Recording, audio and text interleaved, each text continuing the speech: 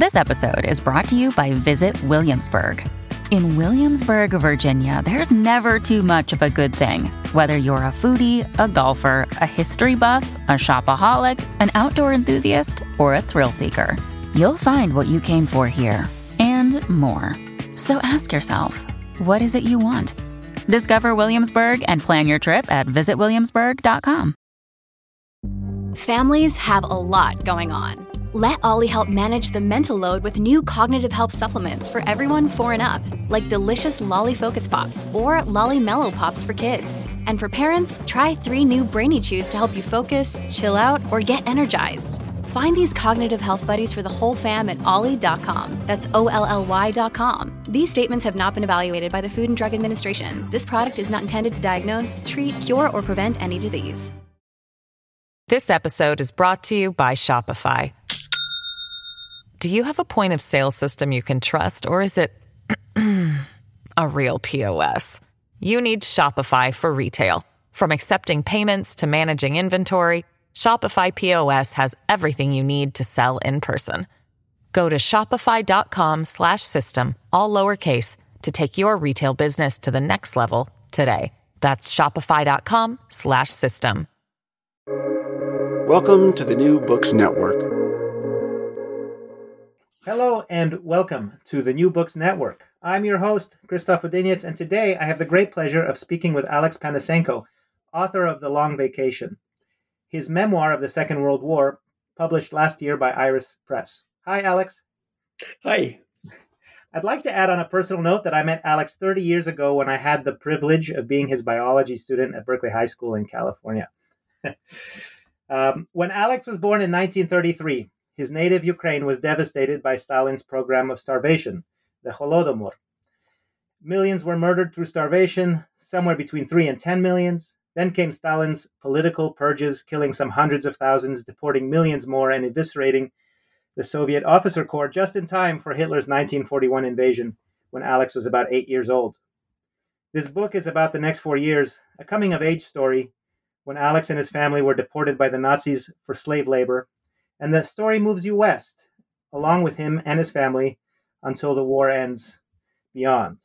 I think there's a saying from Malawi, perhaps, that when elephants fight, it is the grass that suffers, and there's no nastier elephants that I can think of than Hitler and Stalin. A male born in the Ukraine in 1933 had the life expectancy of 7.5 years, and here you are in 2021. You also write that you are not sure you'd like to be called a survivor. Why not? Well, it's so very passive, I mean, no doubt I am a survivor. However, I would like to think, that maybe I had something to do with it, the masculine bit. Well, give us would you please read to us from the first part of chapter 2? I think it will give our listeners a really good idea of your narrative and your prose. That winter was the absolute low point of my life. There were others to follow, being in a labor camp and being dumped by wives and lovers without whom one tasted a terrible desolation.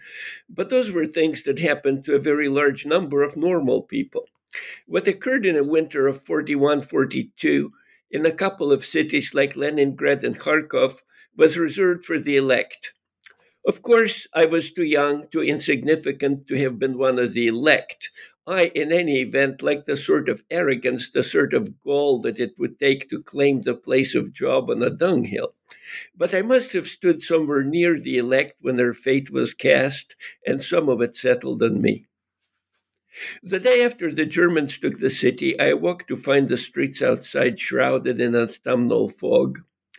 Echoing through the fog, I heard an ominous sound that was to be a part of my life for the next 4 years, the clacking of hobnailed Wehrmacht boots on cobblestone streets. I scrambled outside to observe the source of the sound. They appeared like creatures of the fog emerging from the mist. They usually patrolled in pairs, outfitted with steel helmets, unfamiliar weapons, gray uniforms, and black cartridge belts. On the backs of the belts were small bags and flat bayonets. They wore cylindrical fluted steel containers, which I was later to learn contained gas masks. Their faces were mostly distant and grim. They were immediately different, unmistakably alien. Compared to our soldiers, they were neater, cleaner, better equipped, better disciplined, and far less human.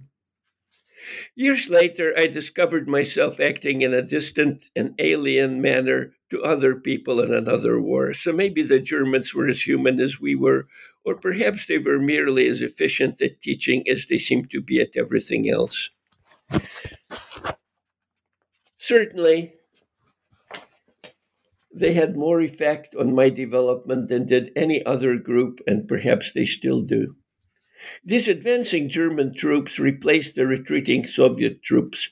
Long lines of German horse carts replaced long lines of Russian horse carts, all moving east. Since water and electric facilities had been blown up by the retreating Russians, lines formed for the few surviving wells that were still functional. The civilian population needed the water for drinking. The Germans needed it for their horses. This led to conflicts of interest. My father, while standing in line, observed a Russian who also had been waiting for several hours finally get his bucket of water. A German walked up to him and tried to take it from him. The Russian refused. The German unceremoniously shot the Russian and calmly watered his horses.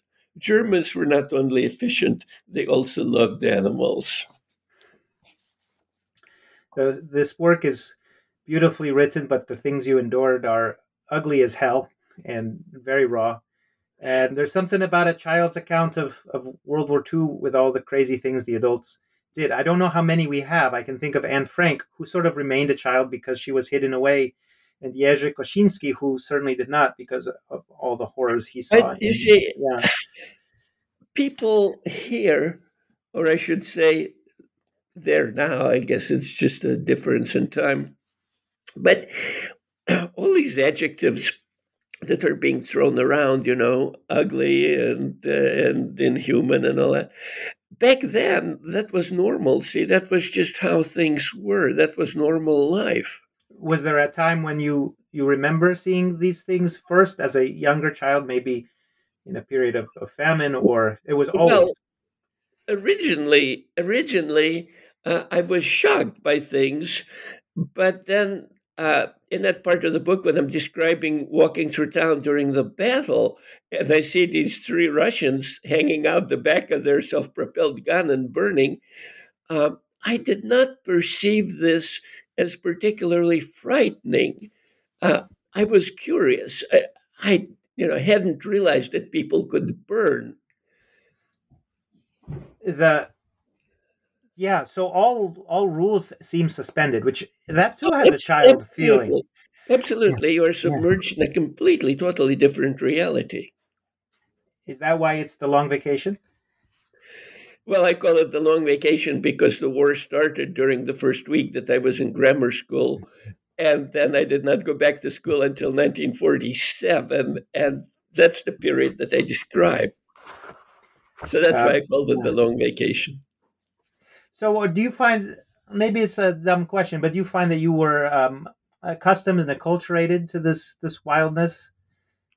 Totally. When I first came over here in 1949, I thought that people here were a little bit strange. It took me several years to really admit to myself that it was I who was a little bit strange. I mean, normalcy, after all, is a function of numbers.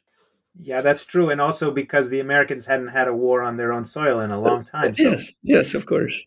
But you feel kinship to GIs who would come back and, I have had a very comfortable life, I must admit. But when you read, for example, William Manchester in the Pacific War, he talks about after killing some Japanese on an island, he goes into a cave and he has this apparition of the whore of death, and she's covered in maggots, and it's terror and violence and lust in one being. And I think you talk about when you were 8 years old, terror, hunger, and lust shaped your days.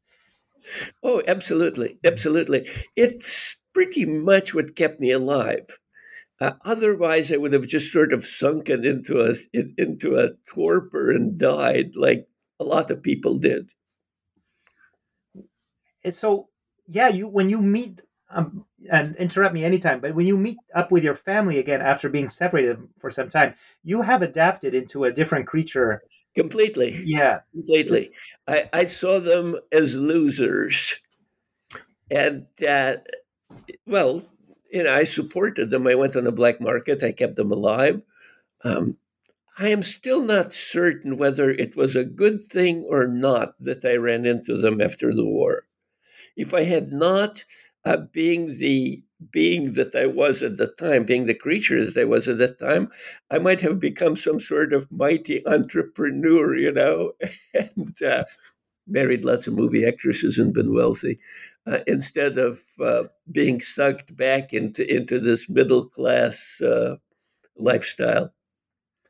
Did you ever adapt back to the middle class lifestyle, or not really? Not completely. Yeah. So tell us, summarize for our listeners, what happened when you were separated from your family until you, I mean, that's the most of the book, but sort of so we understand how many times were you on your own, and where did you find survival? And Well, actually, I was not on my own for that long. It was just several months. But the effect was incredible because suddenly I was liberated from the tyranny of parents, from the tyranny of organized society. And I was put into a completely different milieu. And I realized that really there was only I. I was central. Everything else was pretty much a dream. And I had to see to myself, I had to create my own ethos, I had to create my own set of rules, my own morals, if you will, by which to survive. And I realized that, being a kid, right, I was 11 years old, and I realized that children were tyrannized by their parents, by society. I guess I became an anarchist of sorts. And I viewed the adult world, as the enemy, because after all, it was the adults that started the war. It was the adults that were doing all the killing, all the bombing, starving of people. And I felt like the war was a war of adults against children. And started dreaming about organizing children into a mighty army, right? And conquering the adult world. Well, one thing that's not in the book is much about your own childhood back in their family before all of this happens. And we meet your brother, I think, when you meet him again in, I think it might be Austria. But tell us what it was like before everything fell apart. Well, both of my parents were university professors. My mother was a total liberal and I suppose a feminist. My father came from a Cossack family who were famous in their district for being sort of homicidal nuts.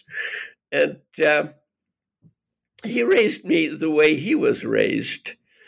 When he was a child, he was jumping. All the boys were, racing horses, and they were jumping him over a ravine, and his horse fell in and broke its legs, and he broke his leg. And so, in order to punish him for this, his father just let him crawl around the hut all night long with a broken leg. So, he was raised in that sort of culture. So he used to beat me a lot. It would have been more or less okay if there had been a reason for it, but sometimes there was no reason for it. He just, let loose and beat me up. So I held that against him for practically until the day he died. And that was normal. Yeah, that was considered normal. Yeah. Yeah. So, right. So if every boy in your class has the same home life, you're like, that's just the way things are. Well, Not all of them. I mean, some of them, not all of them had crazy fathers, you know. Yeah. And your mother, the feminist? My mother was Polish. Her last name was Jaskulska. And her father came supposedly from lower level Polish nobility, and she was a very genteel woman. She was wonderful, really. Except, as I said, she was a liberal and a feminist. Well, yeah.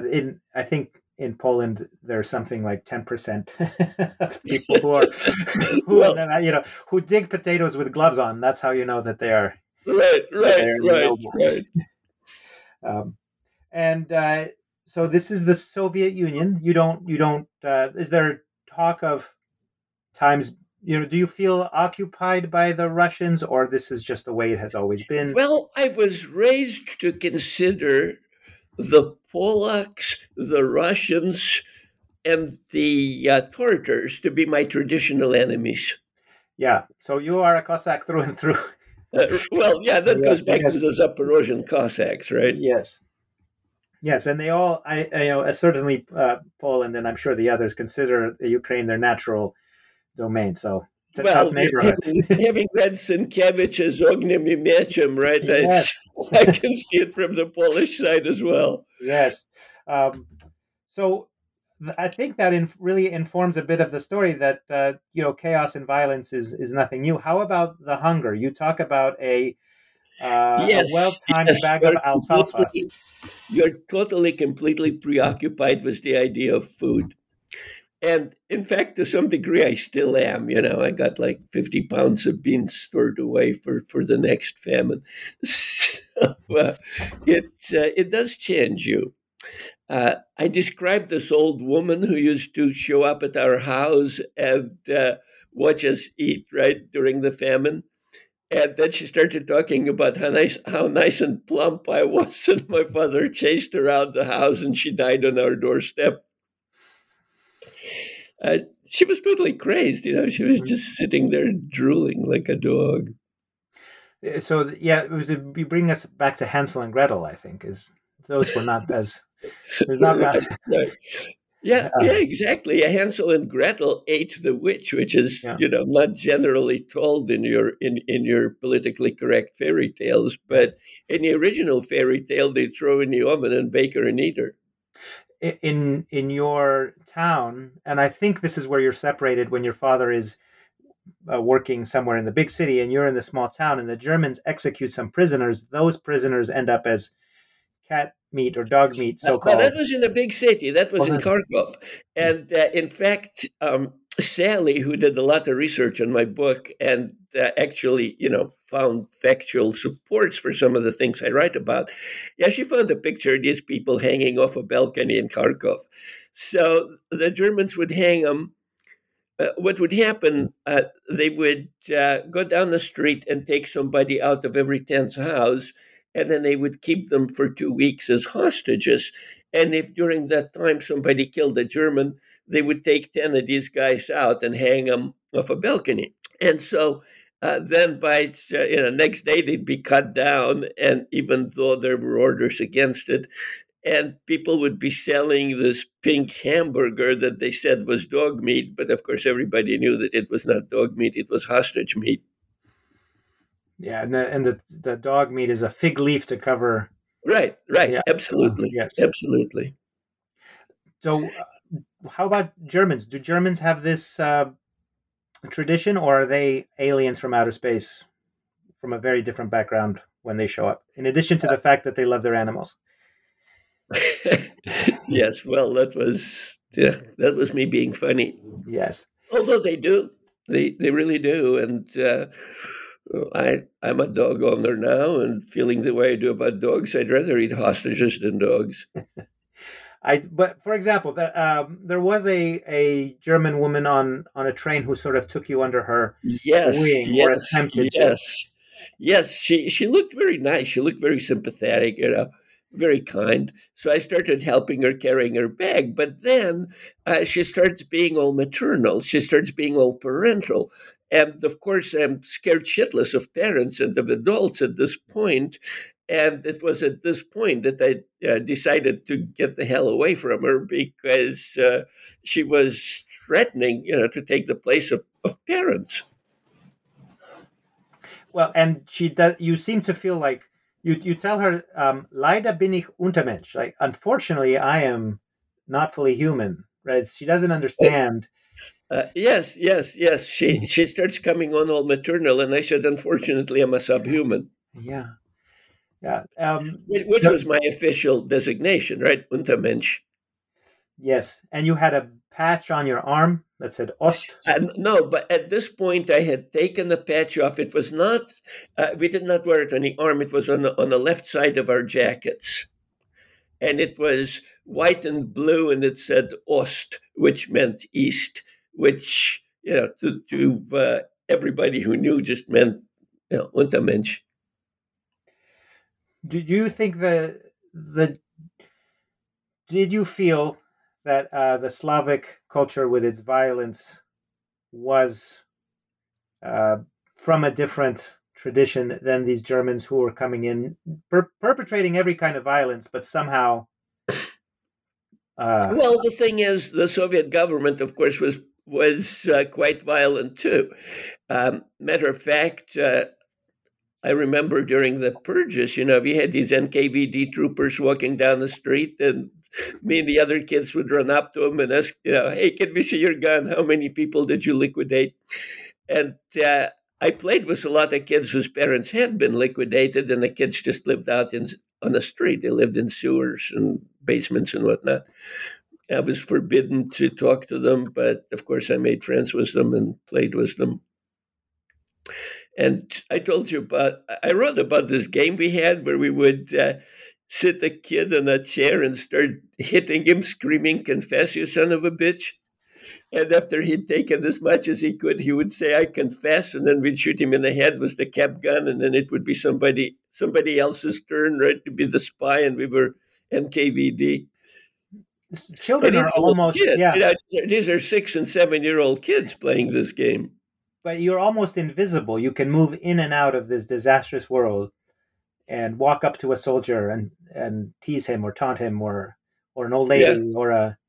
Right. Could not do that with a German, and it wasn't just the language. There was a cultural difference. Kids did not talk to German soldiers. So what about being a slave? Does that stick with you? Is it burned into your... did you imagine it would end? How about that? It totally burned into me that they still, at times, have to fight against it.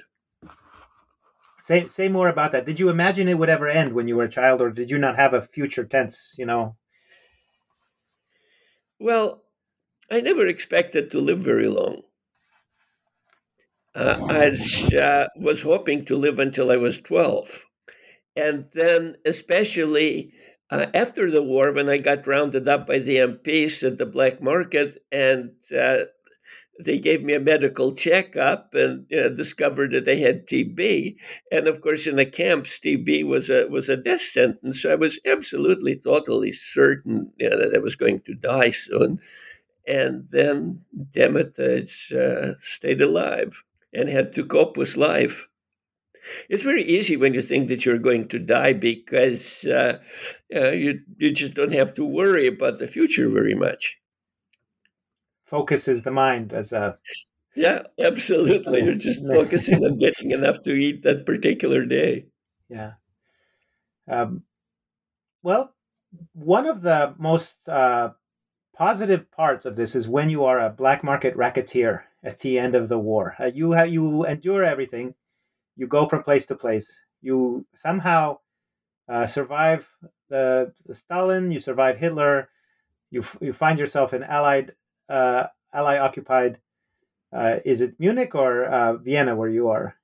No. Memmingen. It was a small town called Memmingen, Yes. which is in a very picturesque part of Bavaria. Beautiful little town, and it survived totally except for the railroad station that got bombed all to shit. but all railroad stations were.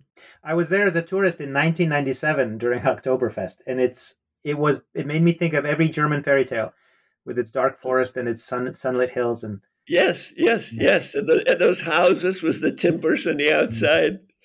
And they have all these heraldic designs painted on the houses. So here you are in this beautiful medieval German city. You have survived, though we won't call you a survivor because you were extremely active and cunning in a childlike way. And you suddenly find yourself the possessor of coffee. Yes, I'm suddenly, money didn't mean anything. I mean, I was a possessor of food. I was a possessor of cigarettes and liquor and evaporated milk. Those were the three big sellers. It was some accident that a guy said, "Hey, kid, you want some coffee?" And then you traded that for the other. What happened was they had the Germans had a PW camp nearby that was full of Russian prisoners. And I was walking down the street, and here come these guys in bits and pieces of Soviet uniforms talking Russian. And I started talking to them. And they said, "Hey, kid, how come you're here?" And I said, "Well, I was, in a German work camp." And they said, "Why don't you come and visit us in a camp and bring a big bag?" So I did. They were getting American Army rations. And so they filled the bag up with all kinds of goodies, and I took it back and gave them to my mother, who started handing all this food out to her friends. I told you, she was a liberal and a feminist. So she started handing all this food out to these other people who, had university degrees and whatnot. And they were terribly judgmental of me because I was not a proper European middle-class boy. I was pretty wild. So I did this for a while, and the number of her friends increased dramatically because she was giving food out. And then this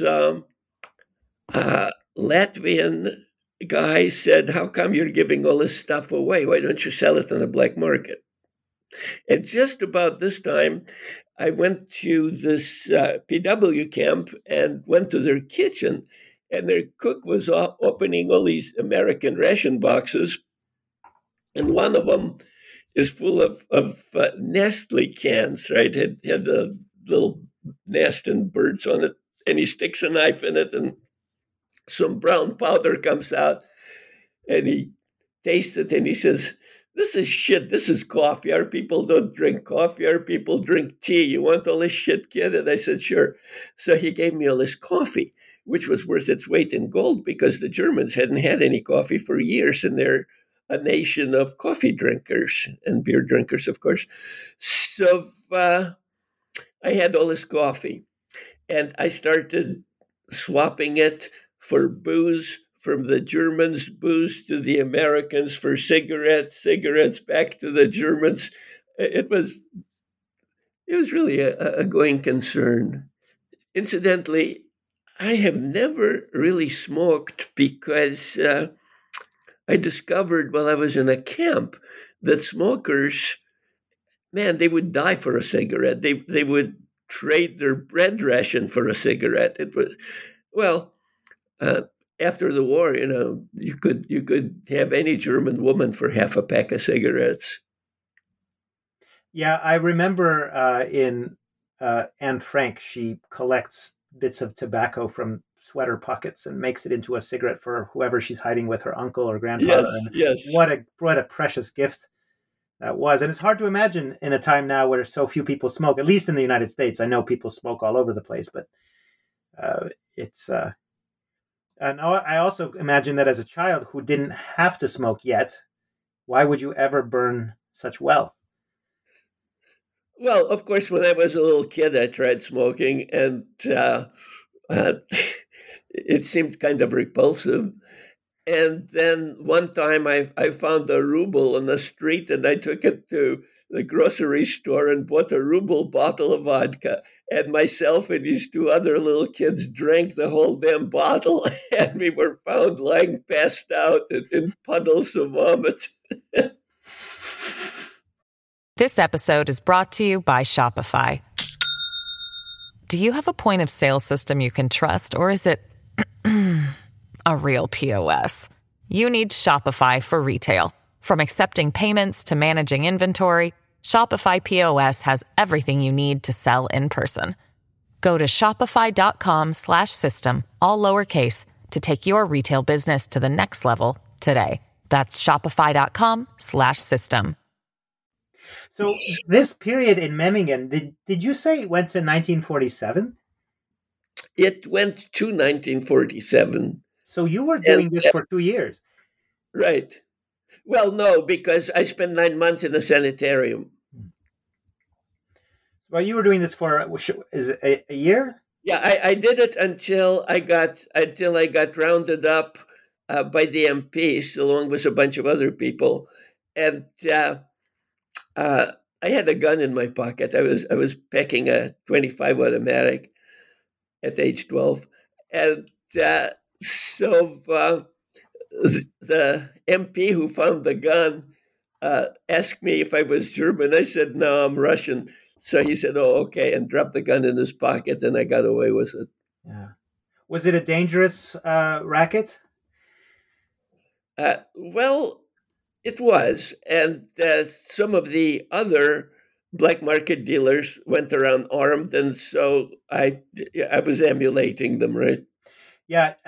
Talk about, I think you have a special appreciation for firearms. I remember fondly when I was in high school and we went on one of our camping trips and you taught me how to use a handgun. I'd used rifles and shotguns in the Boy Scouts, but it was with one of our trips where I first held a gun. And I was thinking back to that time when you were writing in your book that when you were very young, some Wehrmacht soldiers asked you to watch their rifles where they were having lunch or something. And you wrote, I sat on the steps and looked at the guns. They looked lethal as hell with a dull, oily film on them.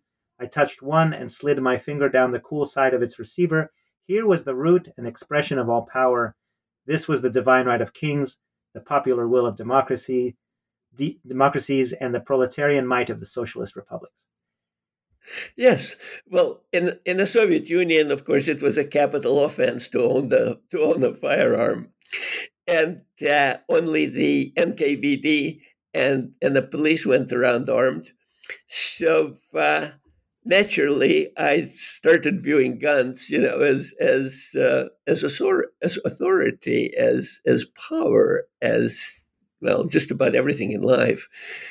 So then the war came along and did not do anything to disenchant me, to disprove that theory. So I totally believe that people should be armed in order to be able to withstand the governments. Is it fair to say that you've seen so many systems fall apart and laws and things written on paper might not be dependable, but if you have Absolutely. Absolutely. I saw the Soviet Union fall apart. I saw the Third Reich fall apart. And there was no one you could go to. There was only you. Yeah. And one of the most powerful sections is right at the end, where you, as a young man, try out a hand grenade. Would you tell us about that? Yeah, I think I was 13 at the time, and I was at the bombed out rail yard, and there was all this equipment scattered around from the war still. The railroad cars sitting up on end, huge bomb craters. And I put on a German helmet and picked up a couple of hand grenades, and I was running from bomb crater to bomb crater playing at war. And then I decided to throw one of the hand grenades. There was a bit of a house left, and I had some unbroken windows in the cellar. And that particular type of hand grenade, long handle, explosive head, you unscrew a cap, and there's a ceramic ball attached to a silk or nylon cord. and you yank out the cord, which initiates a powder train, and then you have 4 seconds or so until the thing goes off. So I unscrewed the cap, and a ceramic ball falls out, and I yank out the cord and pull back my arm to throw the grenade through the window. And at that point, I think I see somebody, some old woman, moving behind the window. And after that, things become very dreamlike, very automatic. My arm goes back by itself. I don't seem to have any control over it, and it snaps forward, and the grenade goes through the window. And I put my face down in my arms, and the thing goes off, and I go running off. Does this make you This makes me like everybody else in the war. This suddenly makes me the equal of the German soldiers and the Russian soldiers and everybody else, because by God, now I've done what they did, right? Yeah, and until then, children sort of move around invisibly, or up until then I was a slave, and now suddenly I'm a slave with a hand grenade. Yeah, which is a big difference. Which is why you can't have guns in the Soviet Union. Right. Okay. No religion in your upbringing, or in your village, in your town? Well, no, because the Soviet government had arrested all the priests, right? Religion being opium for the people and all that kind of thing. And I did not see a priest until I was in this camp where one showed up, Russian priest, and he asked me about God, and I laughed at him and proceeded to tell him the party line about religion being opium for the people. And he said, why don't you let me baptize you? And I said, what's that? And he said, well, if you get baptized, you get a guardian angel to watch over you. And I said, is that like somebody from the NKVD? And the guy said, well, if you let me baptize you, I'll give you a piece of bread. Hell, for a piece of bread, I would have let him fuck me. So I said, sure, okay.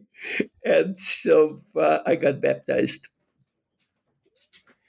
There was a moment when maybe you're in a bomb shelter or someplace, and there's anyway, the danger is very imminent, and there's an old lady praying. Yes, there's this. That was incredible. I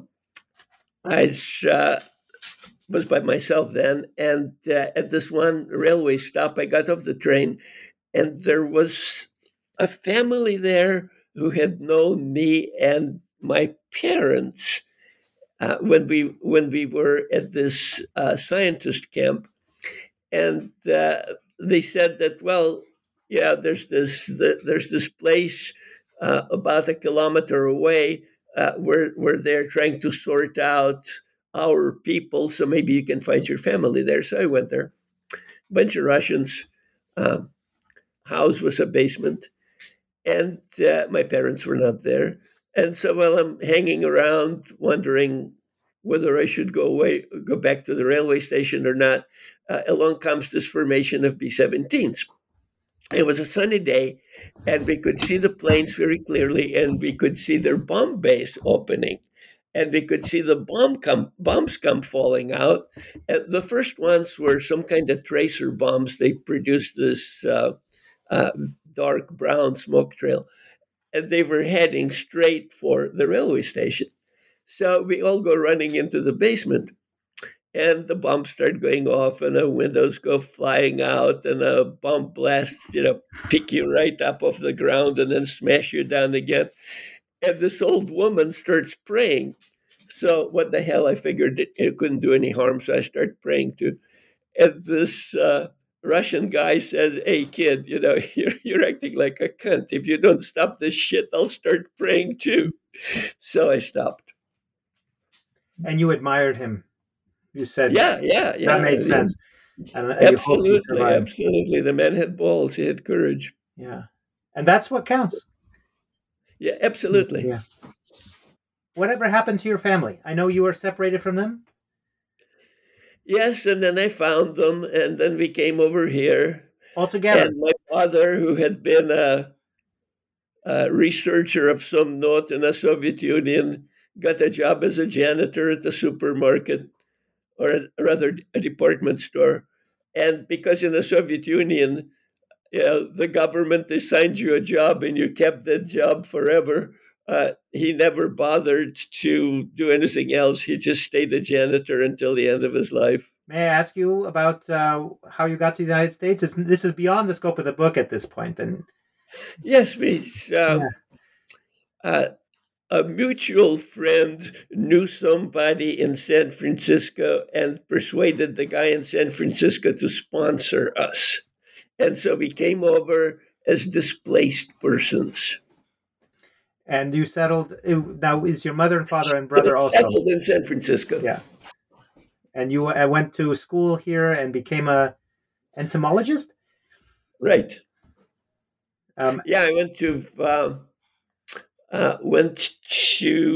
Polytechnic High School in San Francisco, and then joined the Army during the Korean War, and then worked in a factory for a couple of years, in a machine shop actually. Then went to UC Berkeley for 7 years and became a high school teacher. Why entomology, may I ask? Well, I started out in journalism. Then I switched over to history of art because that's where all the girls were. And then I had to take some science classes for breadth requirement, so I took biology. I was sort of anti-biology because my father, of course, was a biologist, and I hated him. So suddenly I discovered I really liked biology, but biology had no practical applications. I mean, pure biology. So I switched over to entomology because you could become either a forest entomologist or an agricultural entomologist. There were plenty of jobs available in those areas. And okay, that's very practical. Now, what did being a soldier yourself teach you about having been a child? I just should not discuss that, except to say I was a U.S. paratrooper. Whoa, the best of the best, all that shit. Did it affect how you thought of your childhood back, thinking of soldiers that you met as a child? Well, yeah, I became somewhat Germanic for a while and then woke up to the fact that I was becoming somewhat Germanic and went back to being human. And then you came back in the 60s and 70s and were a high school teacher for how long? 40 years. 40 years. I took the job for 1 year. I had a bit of a falling out. I was going for a doctorate and had a bit of a falling out. And the dean of the School of Agriculture said, well, Alex, Berkeley High are looking for somebody overqualified to teach their gifted kids. So why don't you take the job for a year and then come back? So I took the job for a year. And my feelings about kids versus adults came back. And I totally identified with the students rather than the administration. And so I stayed for 40 years. Well, I'm very glad you did, as a beneficiary of your teaching. And not only do I remember biology, and shooting, but you also taught us how to ferment juice. Yes. Yeah, I had the kids chip in and buy apple juice, and that was actually an experiment that was in a syllabus. We were supposed to do that. However, in the syllabus, we were supposed to ferment one test tube, and my class fermented several gallons. And then I taught them how to filter the stuff, and then I would say, well, then I would give them a lecture on the evils of alcohol. Straight factual lecture about cirrhosis and all that other stuff. And then I would say that I find alcohol so repulsive that I can't stand the smell of it. So I'm going to walk out into the hallway for 15 minutes. And during those 15 minutes, I want you guys to pour all that stuff out into the drain. And I would walk out into the hallway for 15 minutes and I would come back and all these kids would be sitting there with lopsided grins. And sure enough, it was all gone. So clearly they poured it away. And then we built a still and I started teaching them distillation. And the stuff that came out, you could touch a match to it and it would go up, in a blue flame. I gave a pint of it to one of the school janitors, and the guy missed work for a week. And when he came back, he kept bugging me to give him more of the stuff, which I didn't have by then. But he did not go blind. Right. He did not go up in flame. So on the last page of the book, about the author, you say, up till now, Alex Panasenko has been a slave laborer in Nazi Germany, a factory worker, a soldier in the U.S. Army during the Korean War, a graduate student in entomology at UC Berkeley, a science instructor at Berkeley High School, and a bartender.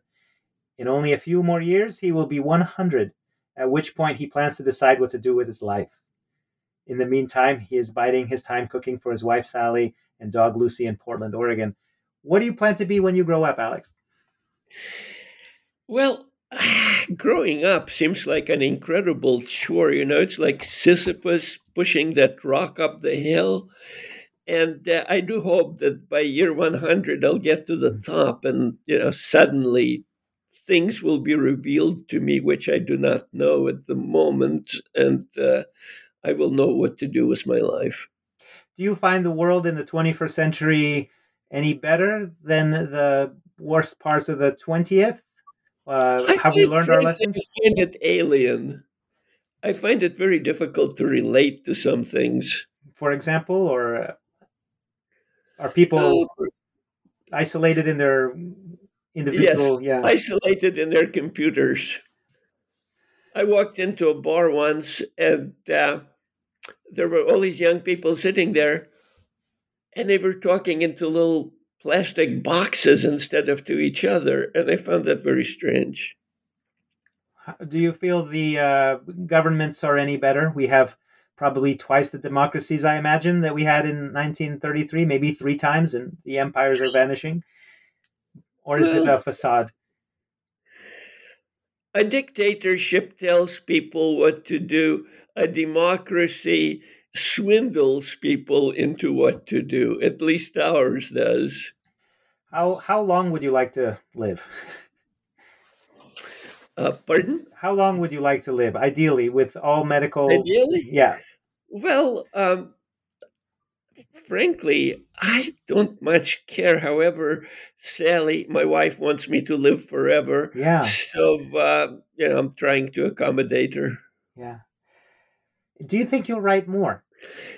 I have written lots and lots of short stories, which what would happen, I would, do something, witness something, and I would write it down as a short story. So they're all factual. I could string them all together, I suppose. However, some of them, I think, would probably have to be published posthumously because they're sort of iffy, questionable, morally wobbly. Mm-hmm. Yeah. Do you have a code you live by? Because I think there's a lot of codes you reject.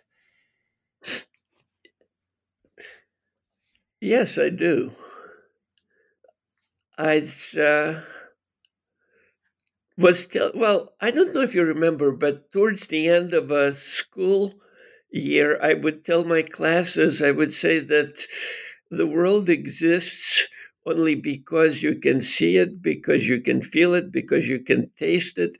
Therefore, you're the world. You're sort of like God, because when you die, it all goes away.